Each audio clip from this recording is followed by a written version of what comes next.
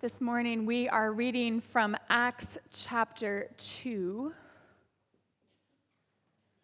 I have no idea what page number that is in your pew Bible, so whoever gets there first, shout it out.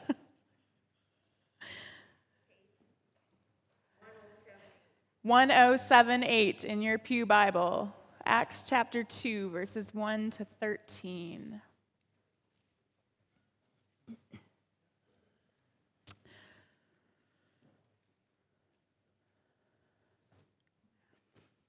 When the day of Pentecost came, they were all together in one place. Suddenly, a sound like the blowing of a violent wind came from heaven and filled the whole house where they were sitting. They saw what seemed to be tongues of fire that separated and came to rest on each of them. All of them were filled with the Holy Spirit and began to speak in other tongues as the Spirit enabled them. Now there were staying in Jerusalem God-fearing Jews from every nation under heaven. And when they heard this sound, a crowd came together in bewilderment because each one heard their own language being spoken. Utterly amazed, they asked, "Aren't all these who are speaking Galileans? Then how is it that each of us hears them in our native language? Parthians, Medes, and Elamites, residents of Mesopotamia, Judea and Cappadocia, Pontus and Asia, Phrygia and Pamphylia, Egypt and the parts of Libya near Cyrene, visitors from Rome, both Jews and converts to Judaism, Cretans and Arabs, we hear them declaring the wonders of God in our own tongues." Amazed and perplexed, they asked one another, "What does this mean?" Some, however, made fun of them and said, "They have had too much wine." This is the word of the Lord.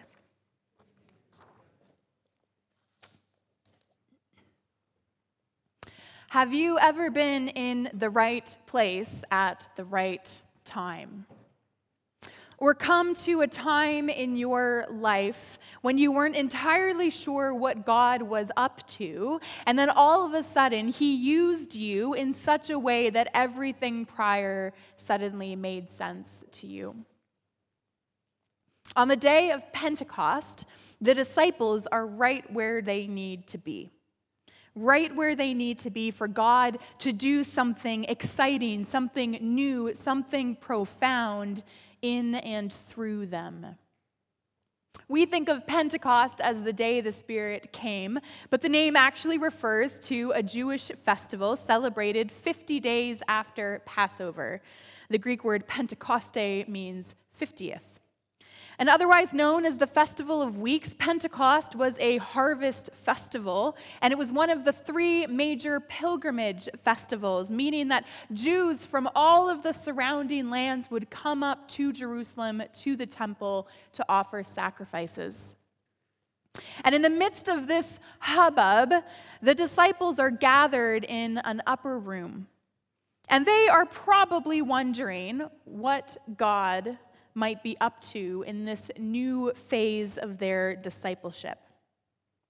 They've been on a bit of a journey after all. 50 days ago, they had had the Passover meal and then watched in horror as their leader, their Messiah, was murdered. And 3 days after that, they wake up to the news that Jesus' tomb is empty. And then later that day, Jesus materializes through a locked door to appear before them very much alive. And for the next 40 days, they go about life as normal with Jesus, watching him do miracles, listening to him preach about the kingdom of God. And then he vanishes. He takes the disciples up onto a mountain, promises them that he will give them the Spirit, instructs them to wait together for this Spirit in Jerusalem, and then is taken up into the clouds and disappears from sight. So now the disciples are waiting. They are gathered together in Jerusalem, waiting for the Holy Spirit. And while this promise from Jesus, "Wait for my Spirit," might seem to come out of the blue, this promise, the disciples would have heard this promise and had a pretty good idea, actually, of what they were waiting for, because the Spirit is mentioned throughout the Old Testament scriptures that they would be familiar with. In the very beginning, Genesis 1 tells us that the Spirit of God hovered over the waters, over the formless void. And the name for the Spirit here is Ruach, which means breath or wind. And so the disciples would know that the Spirit is creative. He brings life, he brings newness. In the stories of the leaders of Israel, the Spirit is given to kings and prophets and judges, equipping them for their work. In 1 Samuel 16, Samuel anoints David as king, and immediately after, the Spirit of the Lord came powerfully upon David. 2 Chronicles 24, verse 20 tells us that the Spirit of God came upon Zechariah, son of Jehoiada the priest, so that he was able to speak the words of the Lord to the people of Israel. And Judges 14 relates the story of a young Samson who comes face to face with a lion. And verse 6 says that the Spirit of the Lord came powerfully upon him so that he tore the lion apart with his bare hands as he might have torn a young goat. So the disciples would have known that the Spirit equips, gives wisdom, gives strength, and enables God's people to do what they could not do on their own. And the disciples would have known that the Spirit was anticipated by the prophets, that the Spirit was going to come upon God's people as a herald of the last days. This is the passage Pastor Amanda read as our call to worship, and the passage that Peter will quote to the gathered crowd a little bit later to convince them that they're not actually drunk. This passage from Joel 2, and afterward I will pour out my Spirit on all people. Your sons and daughters will prophesy. Your old men will dream dreams. Your young men will see visions.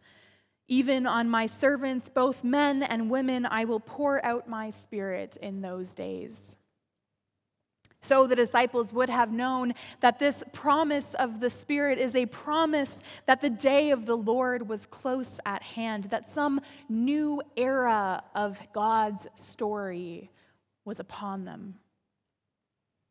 And so they wait, unsure what it will mean for the Spirit to come upon them, unsure what the Spirit will equip them to do, what new thing will happen, but they wait with eyes wide open, trusting that whatever this thing is, it will be part of God's reign and rule over the earth.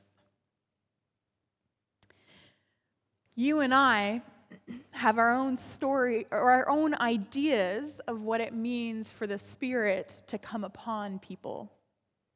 And I wonder if our ideas of the Holy Spirit leave us not so much in a high state of anticipation, but in a place of dubious anxiety. Dubious because we just don't quite think that the Spirit works today in the same way he used to. Right? We hear these stories from Scripture where people are filled with the Spirit and they start speaking in tongues or healing people or ripping lions apart and performing miracles. And stories today, when we hear these stories now, we react to them with some skepticism, clicking our tongues a little bit and raising our eyebrows. It all just seems a little too out there, a little too weird. And it just isn't our reality. This doesn't happen in our lives every day. So, sure, we believe that the Spirit is present among us, but also maybe believe he isn't quite as on top of things as he used to be, or that he's with us in some different kind of way.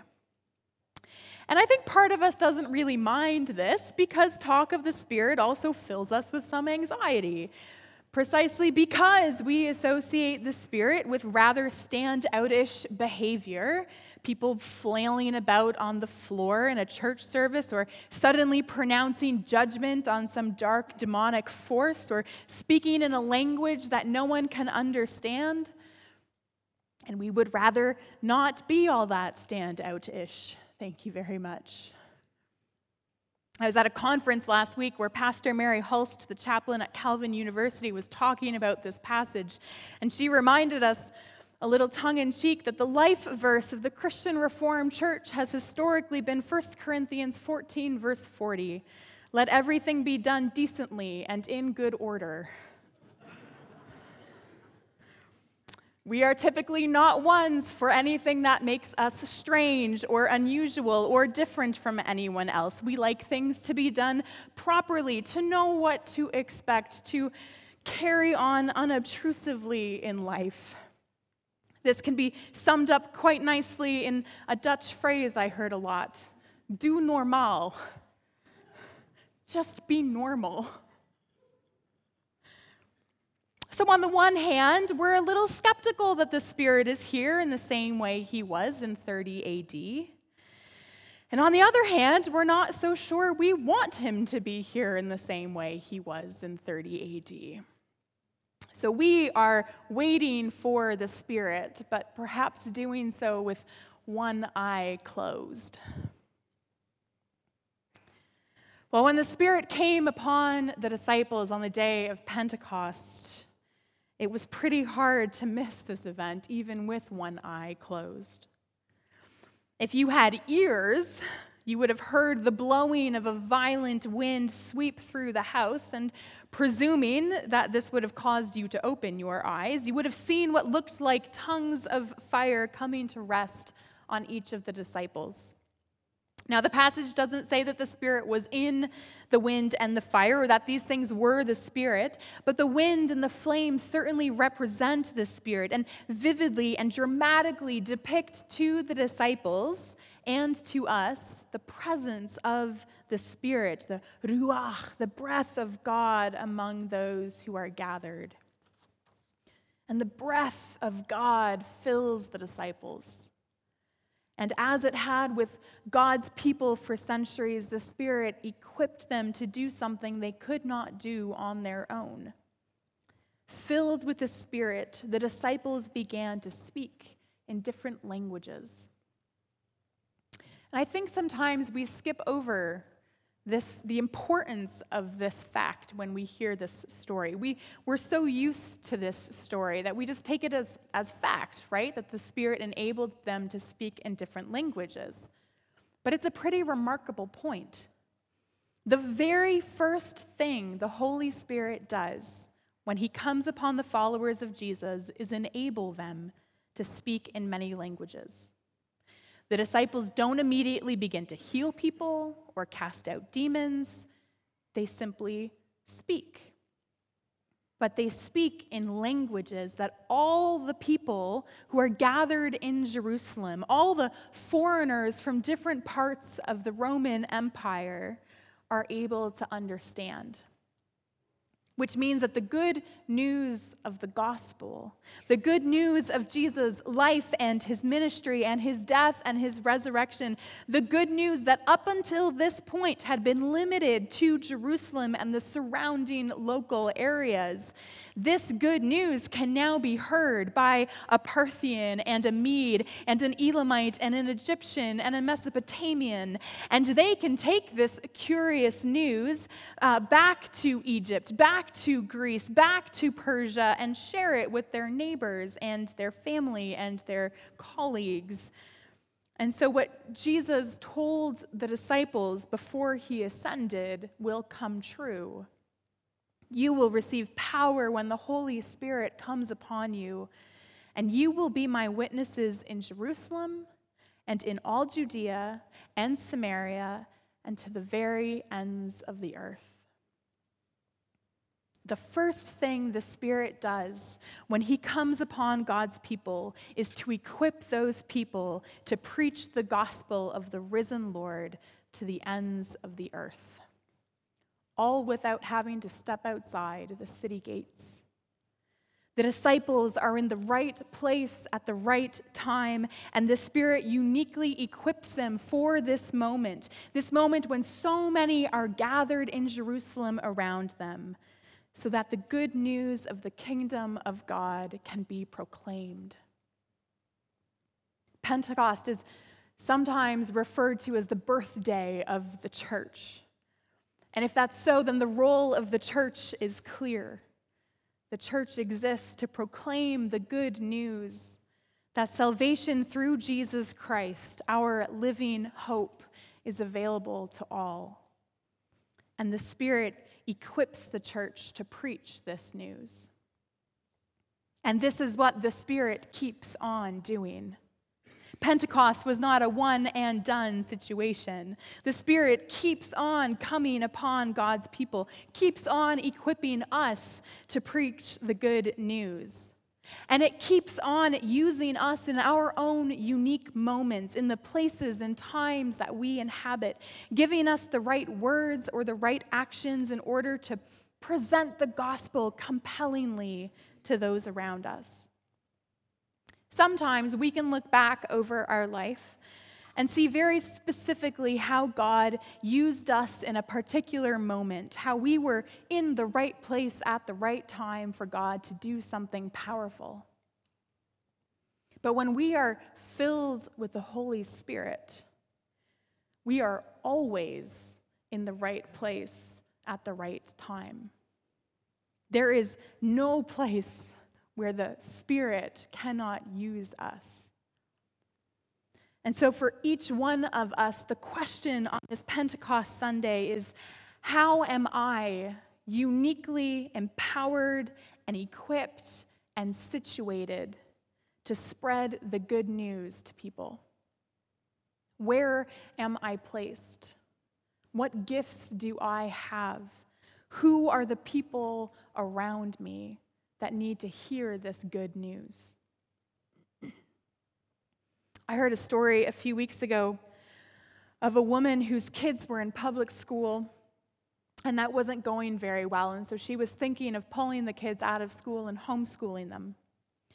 But then within about a week and a half, two different people, unknowns to each other, approached this woman and said, "I think you're supposed to pray for this school."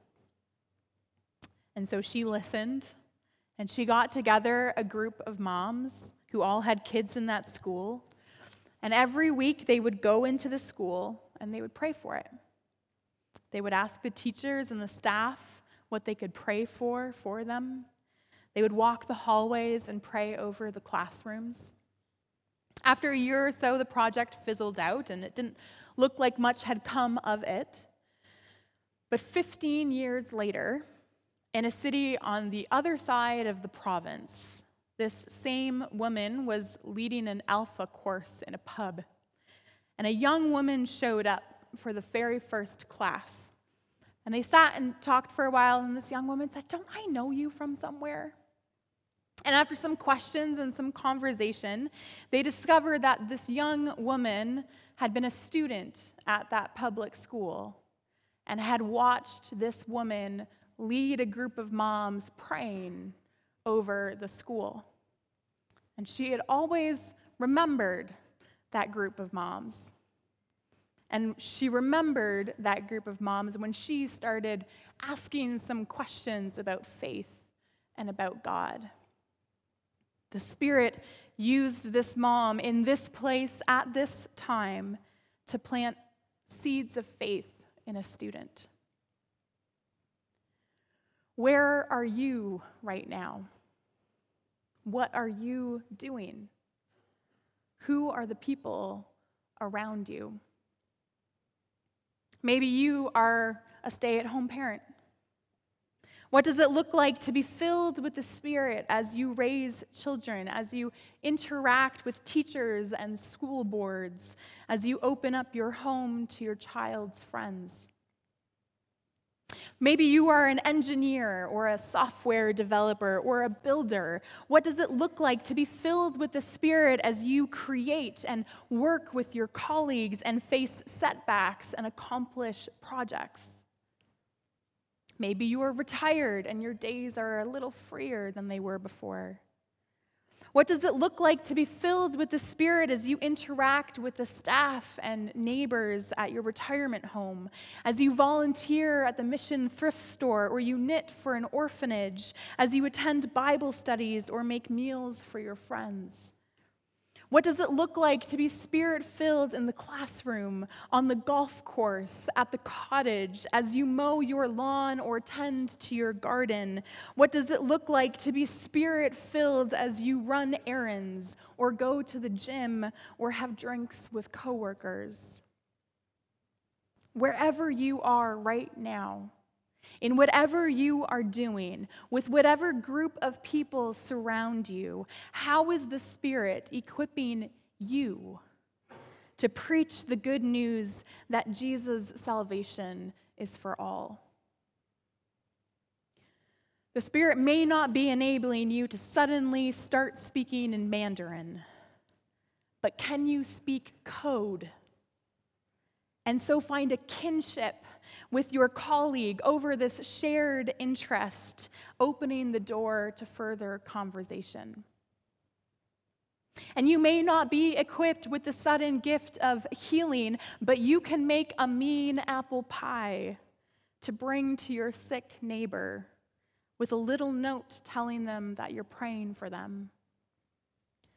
And you might not be able to wrestle a lion, but you can gather up your hurting child and put all of your strength into that hug so they know that they are not alone. And you can remind them through that hug that they are never alone, that God holds them close each and every day, just like you do. The Spirit equips you, exactly where you are right now, to bring the good news of Jesus' love. You are in the right place at the right time. So on this Pentecost Sunday and on every day, will you open up your eyes and your ears and your heart to be used by the Spirit in exactly the way He has ordained for you?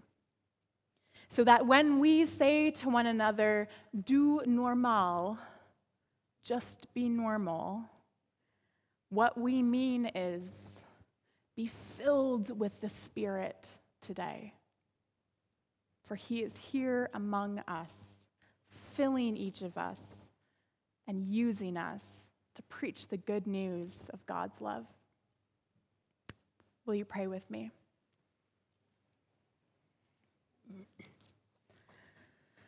And so, Holy Spirit, come upon us and fill us. Equip us to preach the good news of Jesus' love in our unique contexts and communities, using our unique gifts and abilities.